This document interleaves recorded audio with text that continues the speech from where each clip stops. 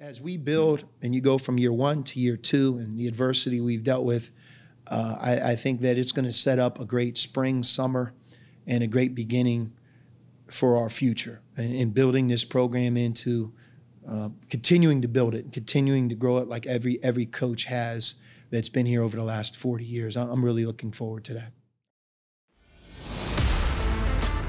This is the Sean Miller Podcast, presented by Deer Park Roofing. Now, here's your hosts, Paul Fritchner and Adam Baum, with the head coach of the Xavier Musketeers, Sean Miller. Welcome back to another episode of the Sean Miller Podcast, and we have a special one for you today. And this is a podcast that Sean has wanted to do. It's one that's near and dear to his heart, and it's near and dear to my heart too, because I've gotten to know these young men over the years, being around the program, seeing how valuable they are to the success that you guys see out there on the floor every game. And they're the Xavier men's basketball managers. They're a special bunch. Today, you're going to get Sean and 4 senior managers together. They're going to talk. You're going to get a great idea of how important they are to the program. They're called the backbone for a reason. I think today people will get a great understanding of why they're called that. As always, the Sean Miller Podcast is brought to you by our friends at Deer Park Roofing, Payroll Partners, and TGE Solar. And stick around for the end of this episode where I'll talk to Sean. We'll get an update on the season to this point and what's coming in the pipeline. I think fans will get a kick out of that. Today on the podcast, we're blessed to have what I consider 4 incredible guests, very meaningful to this year's team here at Xavier. But also, I think the bigger picture is just the backbone of our basketball program. And we refer to this group of guys, and by the way, there's more of them than just these 4, but they're the backbone of our operation in so many ways, not only during the season, but you would be surprised out of season how helpful they are. And I think in so many ways they separate us as a program, make us efficient, and allow us to be the most successful that we can be. And fellas, welcome to the Sean Miller Podcast.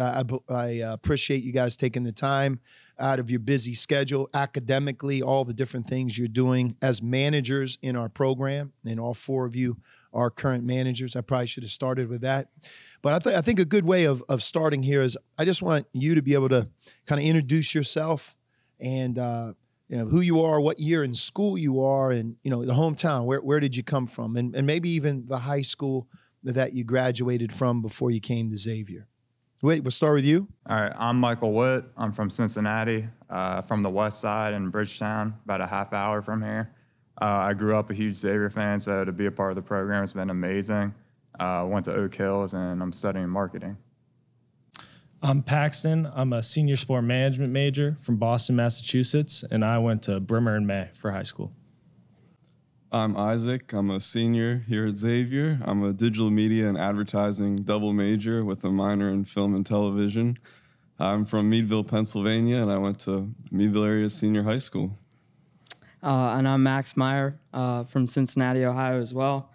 East side, 20 minutes away from Anderson Township. I went to Turpin High School. I'm a sports management major here. And, same as Michael, grew up a Xavier fan, so it's been a dream come true to be here in the program. Max and Whit, a lot of people outside of Cincinnati don't understand the difference between growing up on the west side and going to Oak Hills versus the east side. Explain it as best you can how you see it as the difference. As I think it has some rivalry connotations to it. I think that the people who are on the east look at themselves as being different than the west, and ditto for the people in the west as they look at who they are versus the east. So go ahead. Yeah, I'll say about my east side, I feel like we're a little bit, we have the privilege of having the nice areas, the country clubs around us. I think the west side's a great area. I guess you could call it more grittier than the east side, but Cincinnati, it's like high school, like a lot of people still talk about it, which is not common in a lot of areas. So I think that just tells you a lot about how we look at our schools and where we grow up. So So you would say that what the West Side's more blue collar than the East Side. Yeah. The people in the East are a little softer than the people in the West of Yes, Cincinnati. yeah. And as you look at Max, did you feel that that in fact is true? Oh, I would agree with that. Yes. Yeah. Okay. With Mario Mercurio, who's been a fixture as part of our program here at Xavier for more than 20 years, and we all know Mario well, a West Sider himself. He told me that youth sports on the West Side is very similar to SEC football.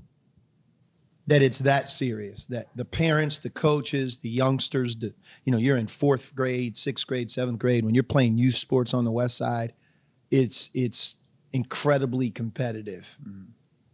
What would you say to that? I would agree with that. I played up till probably 8th grade, and then I realized wasn't really that good, so that's why I started being a manager in high school. But I would agree with that. I mean, I've been cut like twice from my select teams and still tried out. Finally made it the 3rd time. It's just like, I think like that's how like big youth sports is like you want to play for the best teams and all that and be super competitive. And then, found out I wasn't good enough, so I was a manager, and it was a great thing in high school. So you have the youth development, but you also have like the Catholic schools as well, right? Mm-hmm. So the Catholic schools at a young age or Catholic elementary schools on the West Side, they're competing against each other. Yeah. A lot of Catholic schools, like Elders, like a big. So public schools like Oak Hills, like you have a lot of athletes like play there in the youth groups, and then like they might switch to Elder like in high school. So like it's really competitive, like especially with Catholic schools, they have a really high like prestige for their sports. So I would agree with that. I think that's one of the cool things about Cincinnati because, when I was here some time ago for the 8 years prior to leaving for Arizona, my 3 sons were all in youth sports. And, whether it's young football or lacrosse, obviously basketball, especially youth baseball, I think the Cincinnati Reds loom large in our city that, that's what you grow up like that and you think it's like that everywhere. When we left and went to a different place, you're like, where's all the youth sports, the seriousness, the leagues, the different things that I think you guys grow up with. It wasn't the same, it was different. And Max, what do you think when you just kind of growing up on the East Side? Would you say it's the same as how he described it on the West? Yeah, absolutely. I mean, especially like on the East Side, the Catholic elementary schools like meant a lot. Yeah. Like if you went to Immaculate Heart of Mary and played basketball there, like everybody knew who you were. Like right. I was in maybe 5th or 6th grade and I knew who the kids were that went to Immaculate Heart of Mary. Yeah. Or Guardian Angels. And, I went to public school growing up, so I never got to feel like the competition of like what it was like to play for a Catholic school. But I knew like that it was really important if you played for those schools, which I thought is a really cool thing. And I think it's still like that. Yeah. Isaac, growing up in Meadville, I know it because I grew up in Pittsburgh. That's Erie. That's Lake Erie. Very, very cold. When you think of Meadville, PA, before you came here to Xavier, what stands out? Meadville, PA? Wow, it's the heart of Pennsylvania. We have around 10,000 hardworking people there. Not many people actually know about us. When I came to Xavier, and whenever I say I'm from Meadville, not many people know about it. So usually I just have to say Northwest Pennsylvania. But it's still a piece of pride. You got to have some pride in your hometown. The Meadville Bulldogs, they have a lot of good things going on up there, but they might not be the most well-known. Yeah. So Isaac, growing up in Meadville, not far from Lake Erie, there was a documentary a few years ago that I happened to watch. At the time I watched it, I lived in Arizona, and it was a way for me to say, something about Erie, and, again, growing up in Pittsburgh, not that far from Erie, Lake Erie, I know all about it. Meadville, the Burnetts, Michael Burnett and I are the same age. A long, long time ago when we were leaving high school, he was one of the best players in the state of Pennsylvania, had a great career at St. Bonaventure. When I went to the University of Pittsburgh. So Meadville, I get Meadville and the pride and that. But there was a documentary called Evil Genius. And there's a McDonald's. I'll just leave it at this. There's a McDonald's in the documentary that's really important. If you haven't seen the documentary, you either hate it or you'll love it. Do you know what McDonald's I'm talking to? I feel like if you go through Erie, you had to have stopped at that McDonald's. Yeah, I think when you're in these smaller areas, you always have your typical landmarks you pass and stop at. Yeah. So that's one of them, the McDonald's. Yeah. If you haven't, if you guys seen Evil Genius, have you, Isaac? I haven't watched it. Okay, yet, I'm going to give you some homework. You need to watch it and report back, see what you think. All right. Sounds good. Pax, Boston, Massachusetts, obviously much different than these guys. I mean, you have two Cincinnatians, East, West Side. We talked a little bit about that. And, here with Isaac, Lake Erie, coming from Meadville High School. You coming from New England. And what is it like for a New Englander to come to Xavier? And I'm curious, what drew you to Xavier? So it's definitely a little different from being out Northeast. The weather sometimes still the same, like right now. It's freezing out. But what drew me to Xavier was definitely the basketball program. I wanted to work in a high-level Big East basketball program, and I definitely wanted to study sport management, which is there's not a ton of schools that have both sport management and high-level basketball. Like, I want to become a manager. So that's what drew me to Xavier. I grew up in the city of Boston, so I definitely wanted to be close to a city, not somewhere in the rural areas. But that's definitely what drew me to Xavier. I really believe that's one of our strengths at Xavier. You have the best of both worlds. You have this small Jesuit private school with a really intimate campus where I think everybody seems to know each other. You walk into a classroom, the professor knows your name. You obviously know the professor, and you know your classmates. It's an amazing way of getting a great education. However, you're not in a small college town where that's all we have. It's just the opposite. You have the diversity of a huge city. You have the professional sports scene, whether it's the NFL and the Cincinnati Bengals, and get to see the Steelers once a year when they visit the Bengals. You have the Reds, which, it starts up in the spring. I don't think people completely understand how big the Cincinnati Reds are. We now have Major League Soccer. We have another Division I university, UC, and their campus, which isn't far from ours, restaurants, the Ohio River in northern Kentucky, and all that I think northern Kentucky has become over the last 20 years. But all of you guys, speak to that just in terms of life as a student here at Xavier, how much you leave this campus to explore in the city. Because, for those who don't know, we're just a few miles, I think, really on the eastern northeast side of Cincinnati. You can access the city in quick 5 minutes. I'll say about the city is like, it's crazy to see how much the city has grown and how much people have really poured into being downtown and really enjoying the city, embracing what we have downtown with the Bengals and the Reds. Obviously, coming up here is opening day, and that's a whole ordeal downtown. And I just like growing up here, I know early in my life, downtown was not as popular. Not many people went downtown. There weren't very many good areas downtown. And it's really cool growing up, seeing the evolution of everything downtown. That was a huge difference for me, Max. Over the Rhine, when I was here in the early 2000s, what that looked like, what that felt like, and what it's become is just incredible. It really is. Some of the places that we all can go and the restaurant scene there, I really think it's changed Cincinnati dramatically. And it's, for a student at Xavier too, it just continues to offer what we're talking about, the best of both worlds. You have this setting on campus, but all of us at some point, you want to leave it and go do something else. You have that opportunity, regardless of the time of year. Exactly. And I think for me, especially now being older, being in college, I'm able to go downtown and really understand where things are at and understand and be able to go in places that I've never been able to go before. And I think it's really awesome to be able to explore like that. Pax, back to Boston. I think people who grew up in New England, they say Boston, they say Providence, Hartford, all the different cities that New England has, but you oftentimes hear them refer to themselves almost like you're from New England. The city itself, but you all share because the size of the states are so small. Being able to drive, you got a couple hour drive where you can be in how many different states?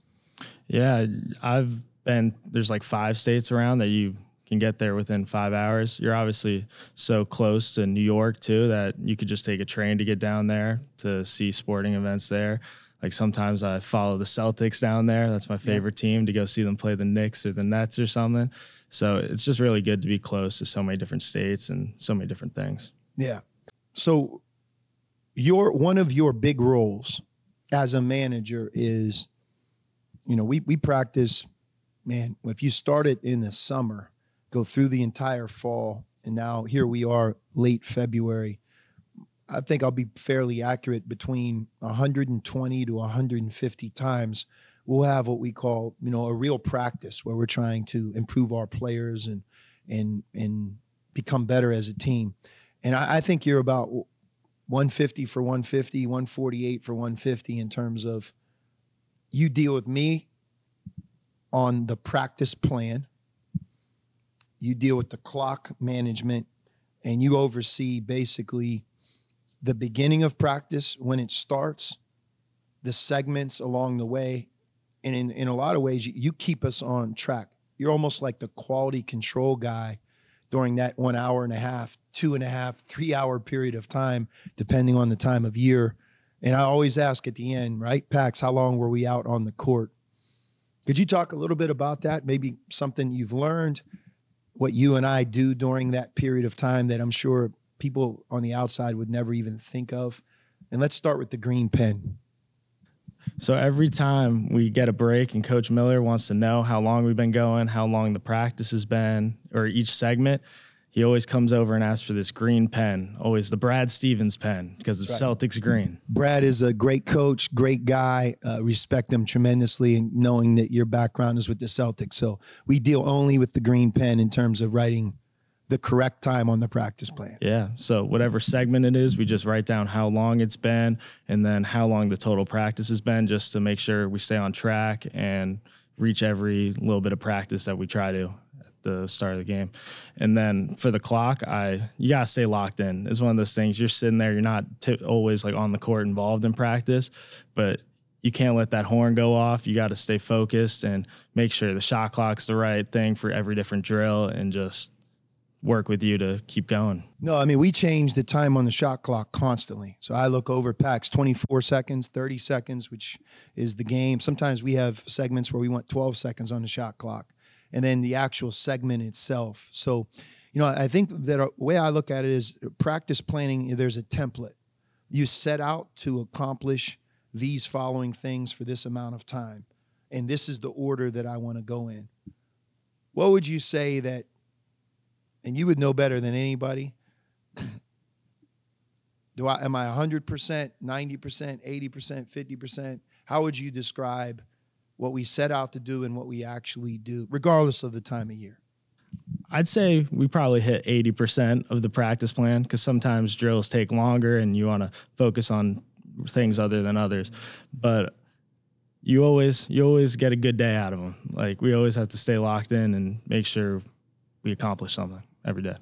Yeah. Well, again, what you do, like quality control coach, quality control, being able to have somebody completely dependable, somebody that knows what we do and how we do it and is efficient. There's a lot of practice environments that have multiple people trying to do what you do.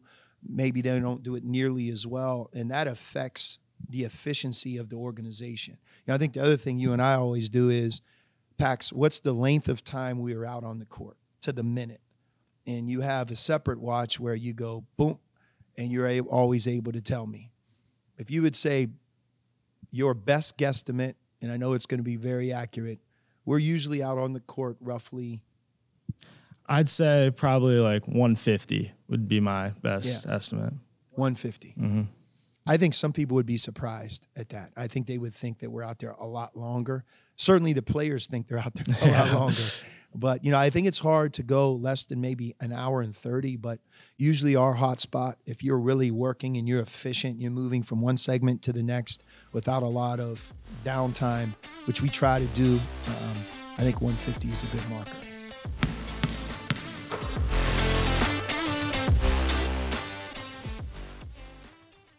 The Sean Miller Podcast is proud to partner with Deer Park Roofing, a company that's provided elite service for homes and businesses since 1996 and leads the industry in professionalism, quality, and responsiveness. Whether your needs are residential or commercial, like the outstanding work on the Cintas Center, the home of Xavier basketball, Deer Park can handle any job and ensure it's done right. Deer Park's motto is protect what's important, and what's important to you is important to Deer Park Roofing. Visit deerparkroofing.com.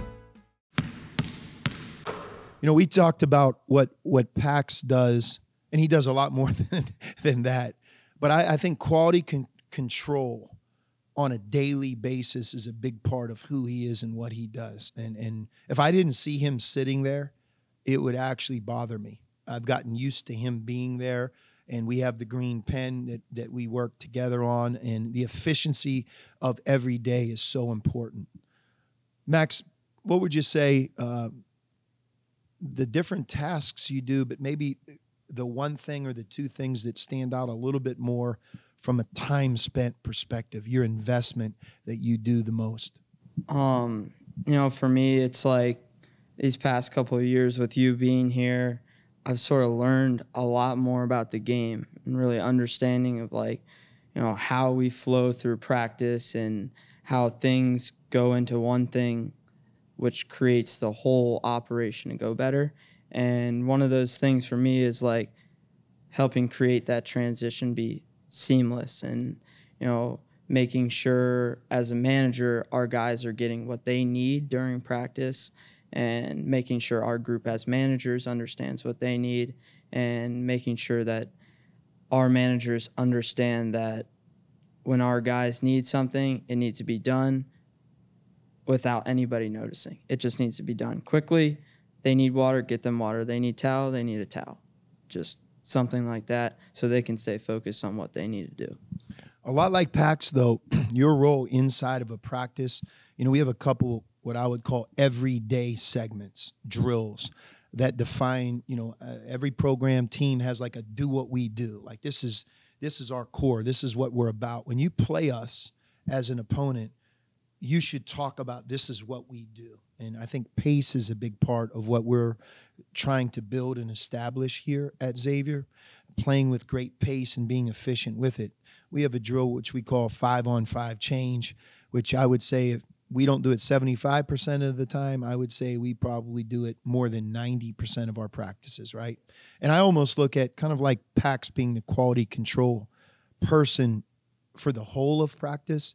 When we do that drill and drills like that, the pace, which is usually at the beginning of practice, I look at you as being one of the quality control people there, right? So it's, what do I ask you? You ask me, well, first you tell me how many trips we're going to do, which means how many times they're going to get the ball and they're going to take it against the scout team.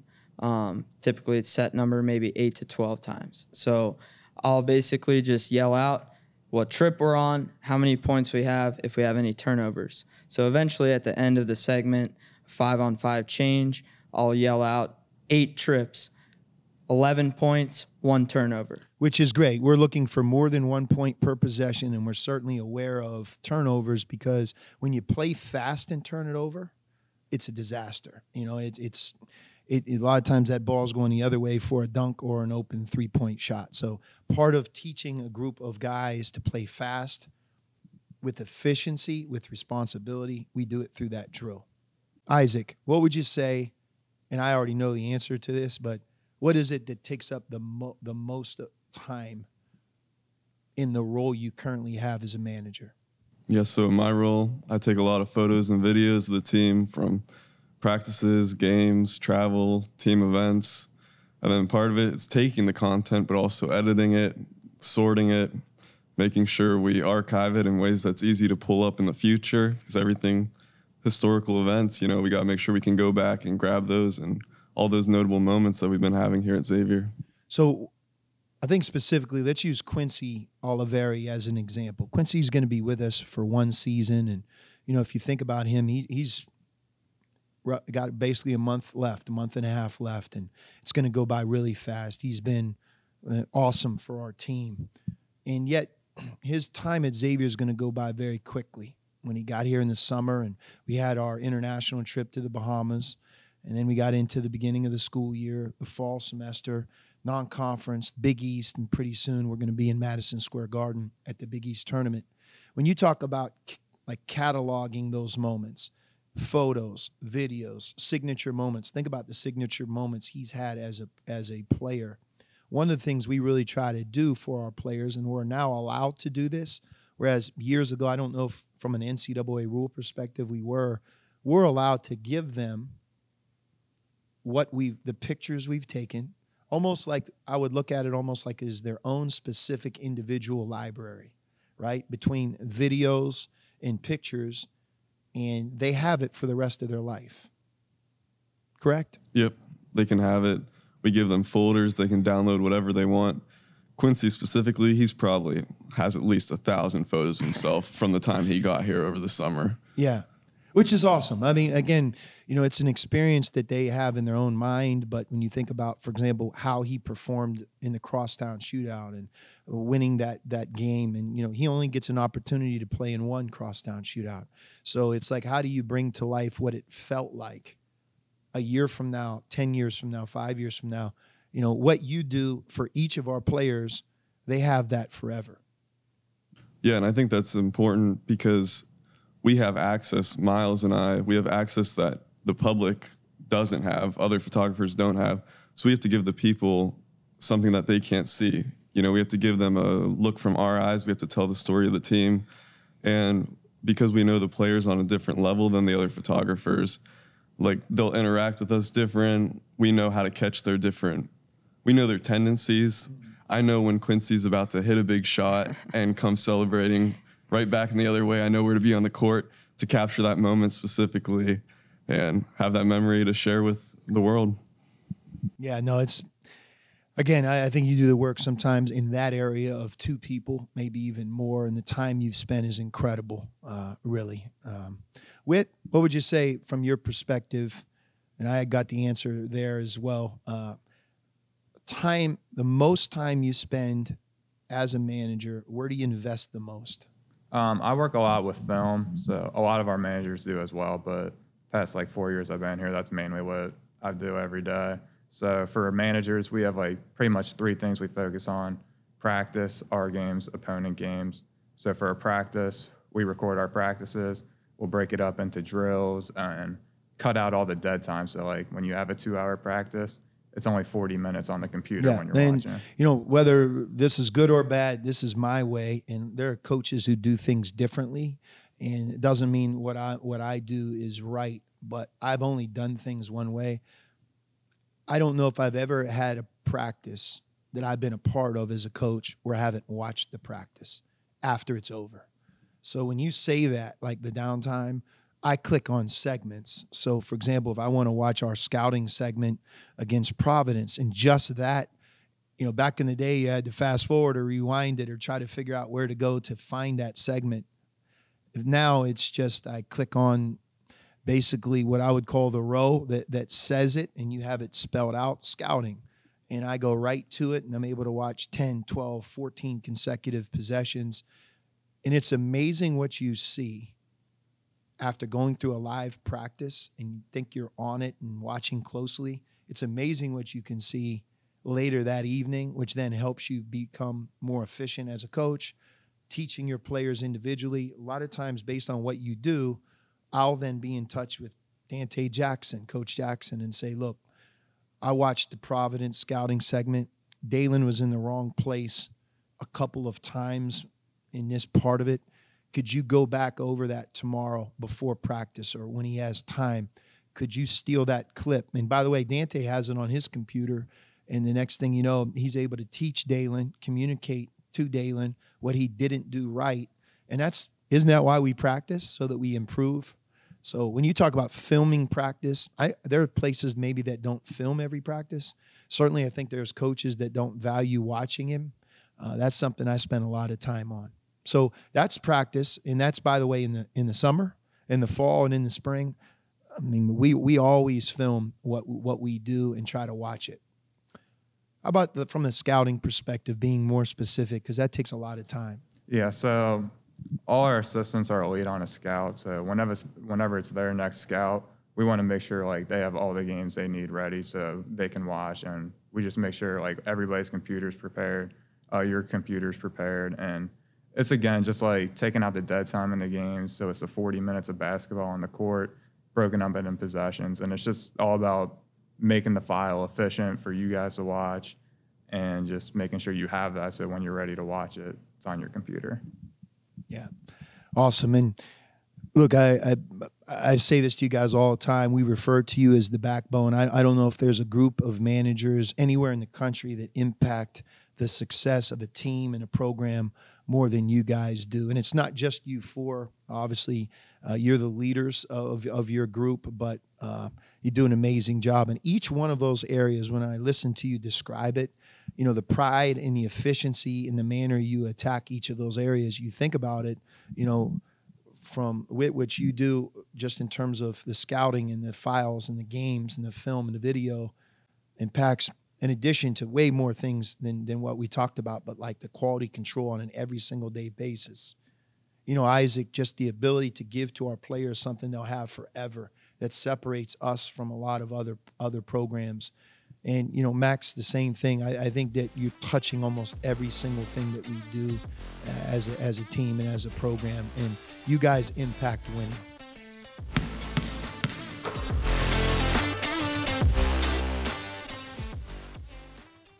The Sean Miller Podcast is proud to partner with Payroll Partners, where you're not just a number. That means providing a best-in-class HR and payroll experience that was built on award-winning technology and live support customer service with a dedicated payroll specialist who's just a phone call away.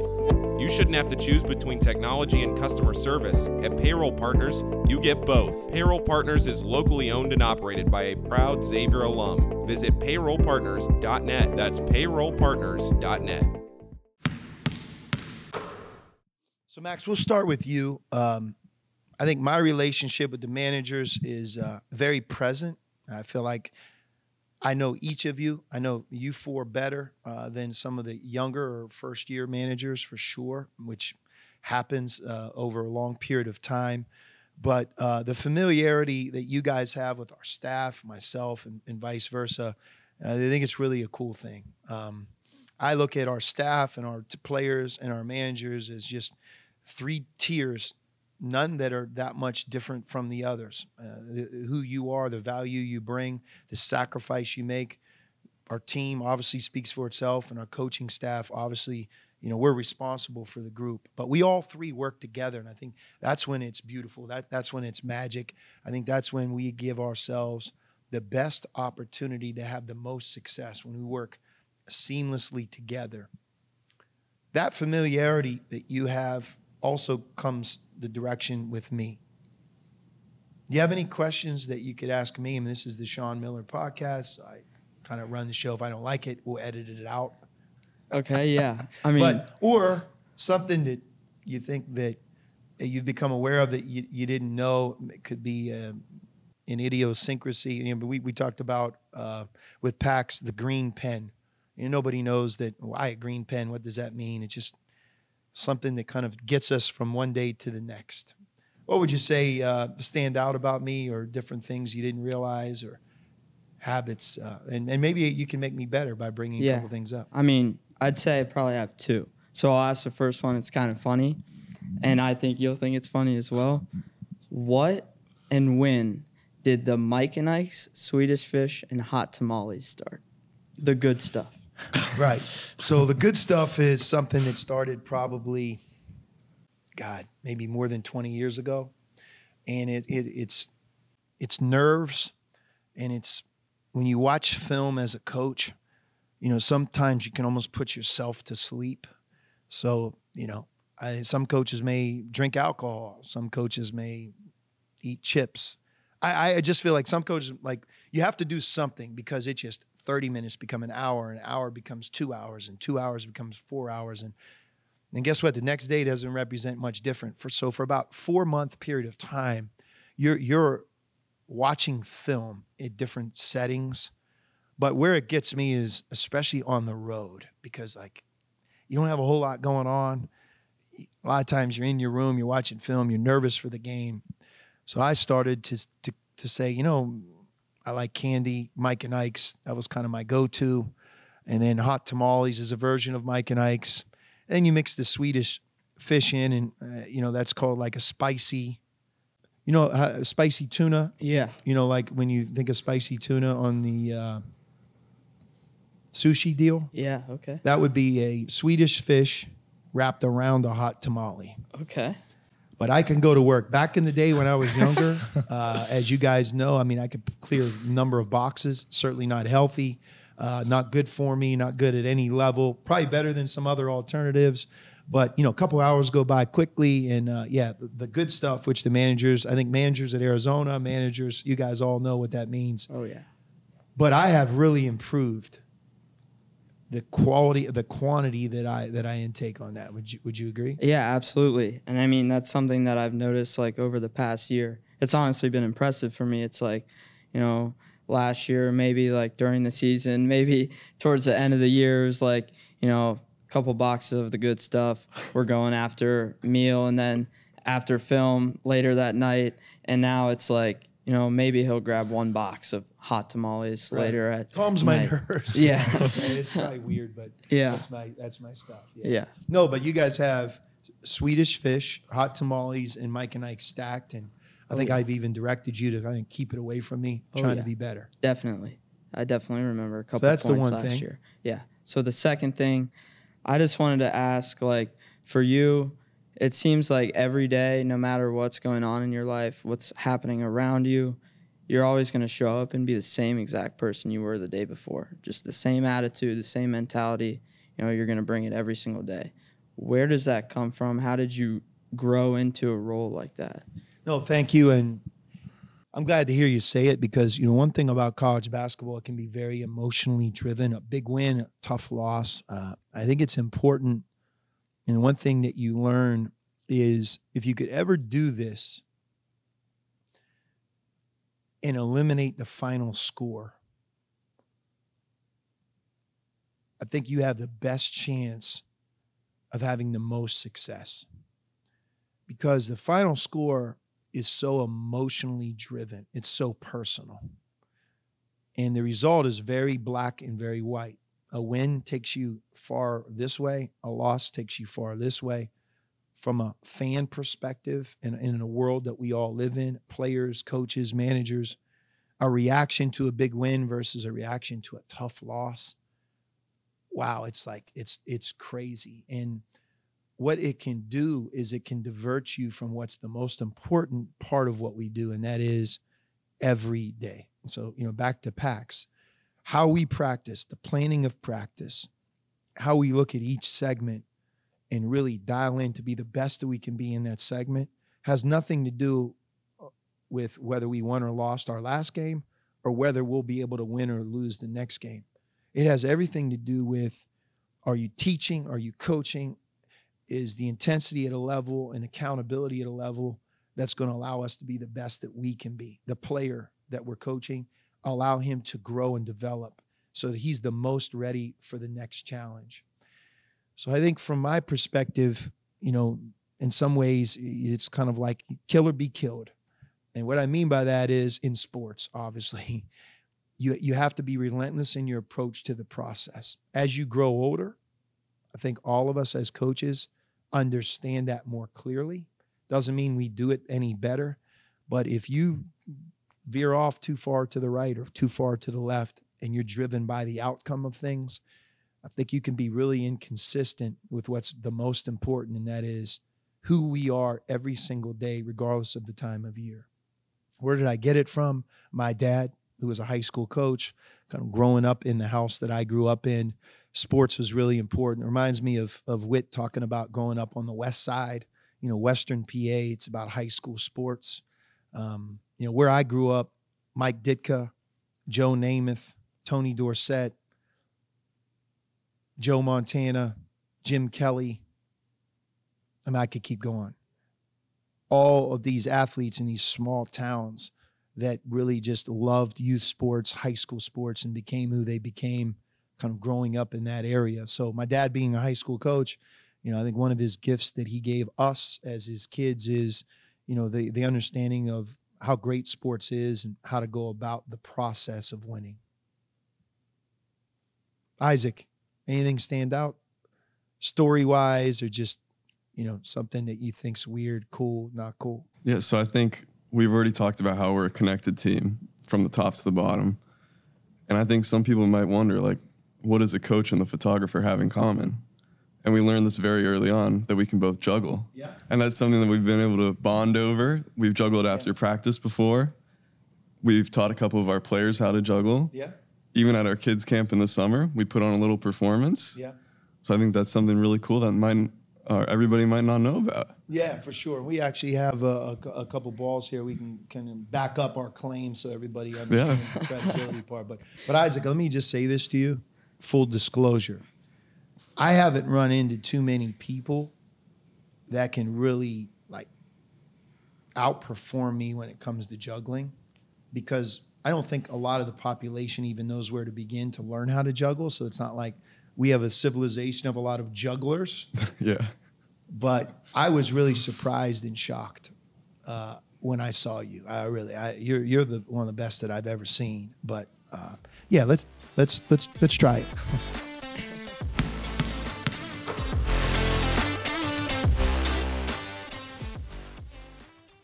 Stop renting your power, own it. TGE Solar makes it easy to purchase solar panels for your home or business so you can take control of your monthly electricity bill and start saving today. They'll help you find the best solar system to meet your needs, and their expert in-house installation team makes the process seamless. They're proud to be based in Cincinnati, family owned and operated by a Xavier alum. Mention this podcast and save $1,000. Visit tgesolar.com to request your free energy evaluation today. So we have the triangle, right? Triangle being like the top of the triangle, left hand, right hand, and you constantly just try to hit the top of the triangle and just move it, right? Quick. You can go higher and lower, right? And then you're going to lead me here in a second here, but how about one over the top? One over the top. One in the middle. When you get older, it's not as easy as it once was. I will tell you that. Right? Then you got the magnet.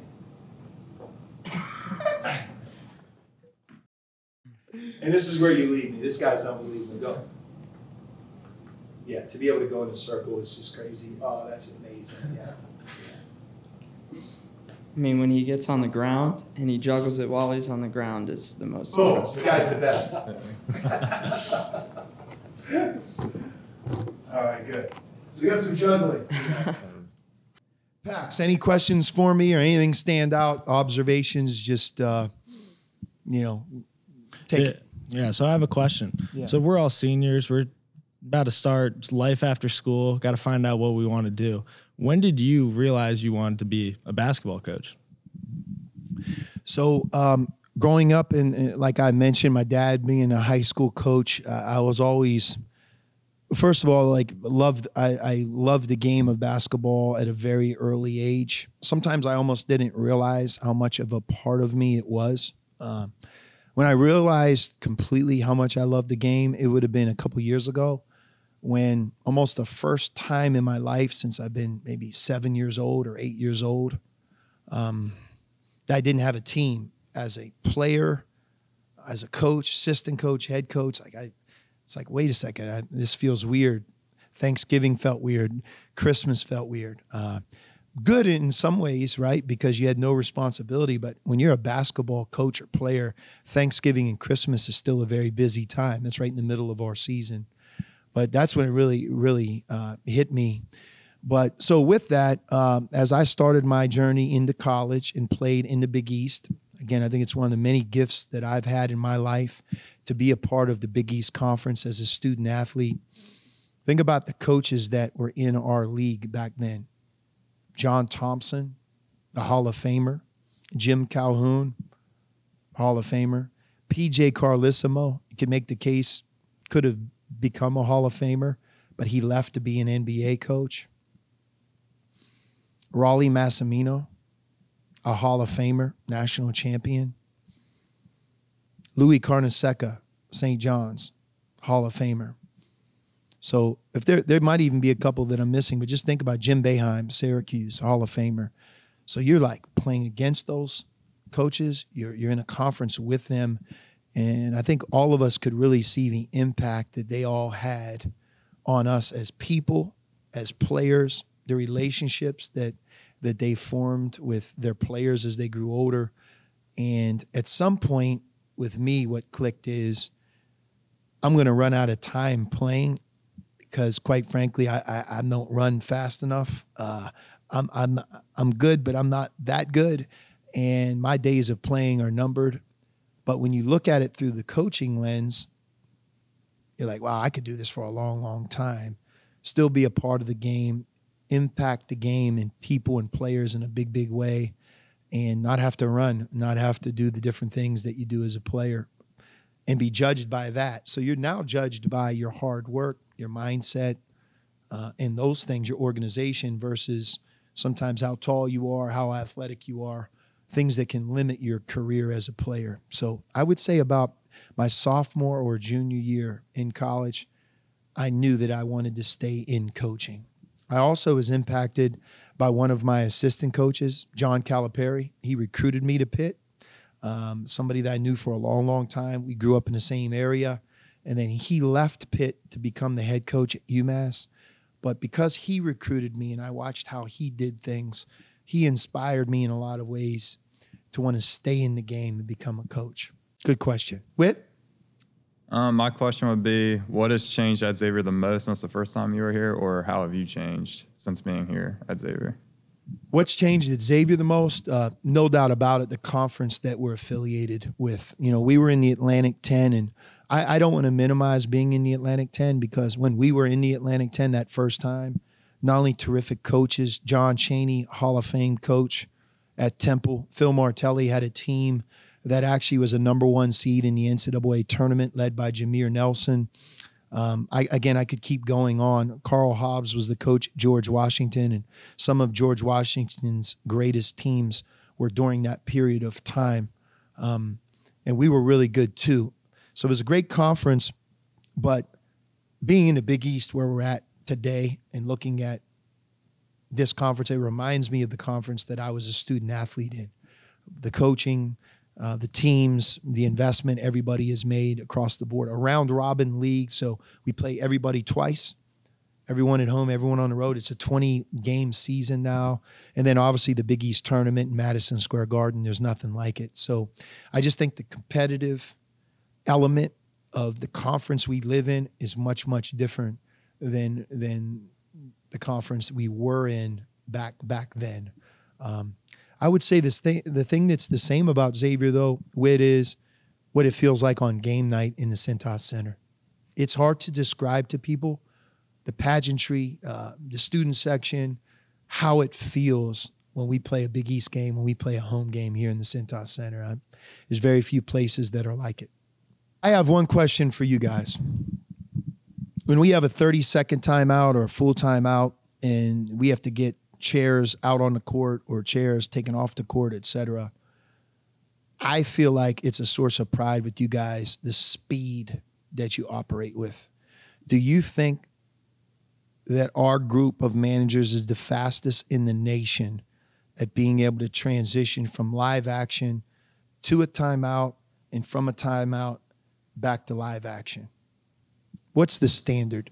I feel like our operation is really good. I mean, from personal experience, the last 2 years, everybody knows what they're supposed to do, and we always are really communicating behind the bench of when we need to be ready. So as soon as we realize, like, the next whistle is going to be immediate timeout, you have your hand on your stool. As soon as that whistle blows, you're tapping the player on their shoulder, telling them to get up so we can pull the chair and get out there. We pretty much have, like, developed almost a stream of, like, who goes out first, who follows, and then it just goes back and forth. All the stools are set up by the time we're ready to sit down. When I was an assistant coach at NC State in the 1990s, Coach K would have been in his prime as Duke's head coach. We were both in the ACC. And I never forgot the image of watching Duke's managers work. It was actually intimidating watching how fast they were up from behind the bench onto the court. At halftime, they would sprint off the court, and I thought they set the tone. Like, it was almost like, wow, when you play Duke, this whole thing is different. I feel like we have some of that going on. Absolutely. And I feel like that's the standard here at Xavier, is like you're representing something bigger than yourself, and you have to take pride in what you do. And I think for all of us and the rest of our crew, it's like we take immense pride in, you know, setting up the timeout or rebounding before a game, whatever it is. I think that's part of, like, you know, the standard here. Well, you guys are amazing. We call you the backbone for a reason. And, you know, for me, the people that I respect, maybe as much as any other group of people in college sports, are the managers. You know, I've hired quite a few managers. Ryan Reynolds, who's one of our director of basketball operations, that people that was nowhere near you guys. He didn't work as hard. He didn't move as fast. I don't think his responsibility on an everyday basis was anywhere near what you guys bring to the table. I don't think he is anywhere near the team player that you guys are as well. And yet, I thought enough of him to hire him. So you can imagine the respect that I have for you guys. But you do an amazing job. Love having you, and I have no doubt that when you leave us, that your sacrifice, your time management, the education you've received here at Xavier, in addition to the second part of your education, being a part of this team sport, it's going to serve you well, and you're going to go on to have very, very successful respective careers. In my time of 30-plus years in college basketball, I cannot tell you the managers that were a part of the programs that I was a part of, what they're doing today. They're doing amazing things. So wish all you guys a lot of luck as time ends for you here. And look, we have a stretch run. We're all trying to finish strong. Thank you for everything you do, and let's finish strong together. Thank you, Coach. You got it. Coach, I love that episode because I think for me, I spend more time in this building than most people, and most of the time I spend in this building is with the managers. I have friendships with them. I know how hard they work and such high quality people that they are. So I think it's cool that you wanted to highlight them and have them on your podcast. But as it pertains to basketball, your team is 13-12. You're 7-7 in the Big East. You just are coming off a loss at Seton Hall where your team gets a week off. Seems like it came at the right time. You know, Adam, I sure hope so. You know, I thought that our performance at Seton Hall was in a different category simply because, you know, we didn't have it at the jump ball. And, you know, you could point maybe towards our at UConn game as an example where we didn't have it at the jump ball. But I think that as you look at UConn, who they're becoming as a team, playing them in Hartford at noon, our team versus their team, you don't want to lose by that type of score. But I think you understand things like that happen over a 30-plus game season. Seton Hall was ready. They have a veteran group. They were coming off of a defeat at Villanova where they lost by more than 30 points 3 days earlier. They have a lot of pride. They've played great basketball. You know, in my mind, I think Shaheen Holloway has done as good of a job coaching his team this year in the Big East as any coach. They were ready. They set the tone. Their physicality, their toughness, that game is over in 8 minutes. And when that happens, I think it's important that we take inventory on our end of why is that. We had played 11 games in 35 days leading up to the Seton Hall game. I think 9 of the 11 would be what we call A games. And to some degree, this break has come at a really ideal time. Keep this in mind, our last break was before we ever played a Big East game. We were the team that was selected to have the break over Christmas. So when you have that first break before the league play starts, you're going to go a long, long time before the next window comes. So having done that, I think there's a couple things we're after. One is recovery, giving the guys an opportunity to have fresh minds and fresh legs. When I was a younger coach, I would not have put that as a priority. To me, there's nothing more important moving forward than allowing our team to feel that way. So we've worked hard to establish that. I think number 2 is we have to become better on defense.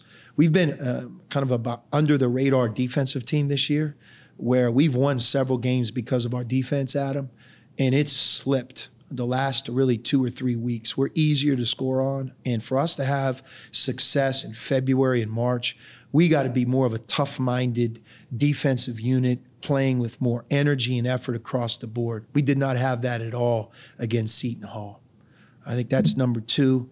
And I think number 3 is we have to systematically get our confidence back so that when we play Providence on Wednesday, we could be the freshest, the most ready we can be, but also the most confident, because we've played some really good basketball this year. And when we've been at our best, we're capable of beating any team that we play. I think we've proven that. So going into this final stretch, I think Wednesday is a huge game. We need our crowd to be like they've been all year. I have no reason to expect it won't be that way. And I think that Wednesday, playing a Providence team that's very good, playing for a lot, it will be a big kind of start to this last 6 regular season games. Adam, the other part of our season this year is I'm incredibly proud of what we've been able to accomplish to this point. It's not something you talk a lot about during the year, of just the excuses. I feel like sometimes, every team that's not where you wish you were has their excuses. But I go back to a year ago. We had Sule Boom, Adam Kunkel, Colby Jones, Jerome Hunter, Zach Fremantle, and Jack Nungy. And not one of them returned. Sometimes when I look out there, and I found myself doing it when we played Seton Hall, you see Kadari Richmond, you see Alamir Doss back. You look at who's playing the best for Seton Hall. A lot of those guys were on last year's team. Looking at who Desmond would have been last year as a freshman and watching him grow into who he's become as a sophomore. He's the one and only player that we had on last year's team. So when you're going down the home stretch here, I think all of us have a lot of pride of finishing what we started off. We've overcome a lot of different things, but can we overcome it all the way to the end? And then when that ends, you have the opportunity to take a deep breath. And I think, like, as I build our program and our staff builds the program, and you look at the importance of this spring recruiting, returning some of these players that have gotten so much great experience this year, and now they return back, where you're not reinventing a roster of 10 again. Now you're adding maybe the right 2 or 3 to a group of players that have been with us before. For example, when we played in the Crosstown Shootout this year, we had one player, Dez, who played in a year's earlier's Crosstown Shootout. Everybody who played in the game, that would have been their one and only shootout. I'm looking forward to having a group that you could say, hey, 7 players from a year ago's team contributed in the Crosstown Shootout. I think, like, retention and experience is so important. But as we build and you go from year 1 to year 2 and the adversity we've dealt with, I think that it's going to set up a great spring, summer, and a great beginning for our future and building this program into continuing to build it, continuing to grow it like every coach has that's been here over the last 40 years. I'm really looking forward to that. I am too, Coach. Well said. You know what I'm most proud of? We're 18 for 18. This is our 18th episode. We haven't missed a week. Through everything. You guys make it easy. You really do.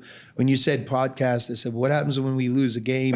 I lose my mind. But you learn that this is part of it. And one of the things that I enjoy about the podcast is simply that we could talk about our program, and we could talk about former people and players that have impacted this place in such a great way. Yeah, man. It's been a lot of fun. Obviously, we couldn't do it without the help of our sponsors, Deer Park Roofing, TGE Solar, payroll partners, and we couldn't do it without everyone who watches, likes these shows, subscribes to these shows, and, we're going to keep these going. So I look forward to it. Thank you very much for your time today, Coach. Thank you, Adam. This has been the Sean Miller Podcast, presented by Deer Park Roofing, with your hosts, Paul Fritchner and Adam Baum. Join us again soon for another episode with the head coach of the Xavier Musketeers, Sean Miller.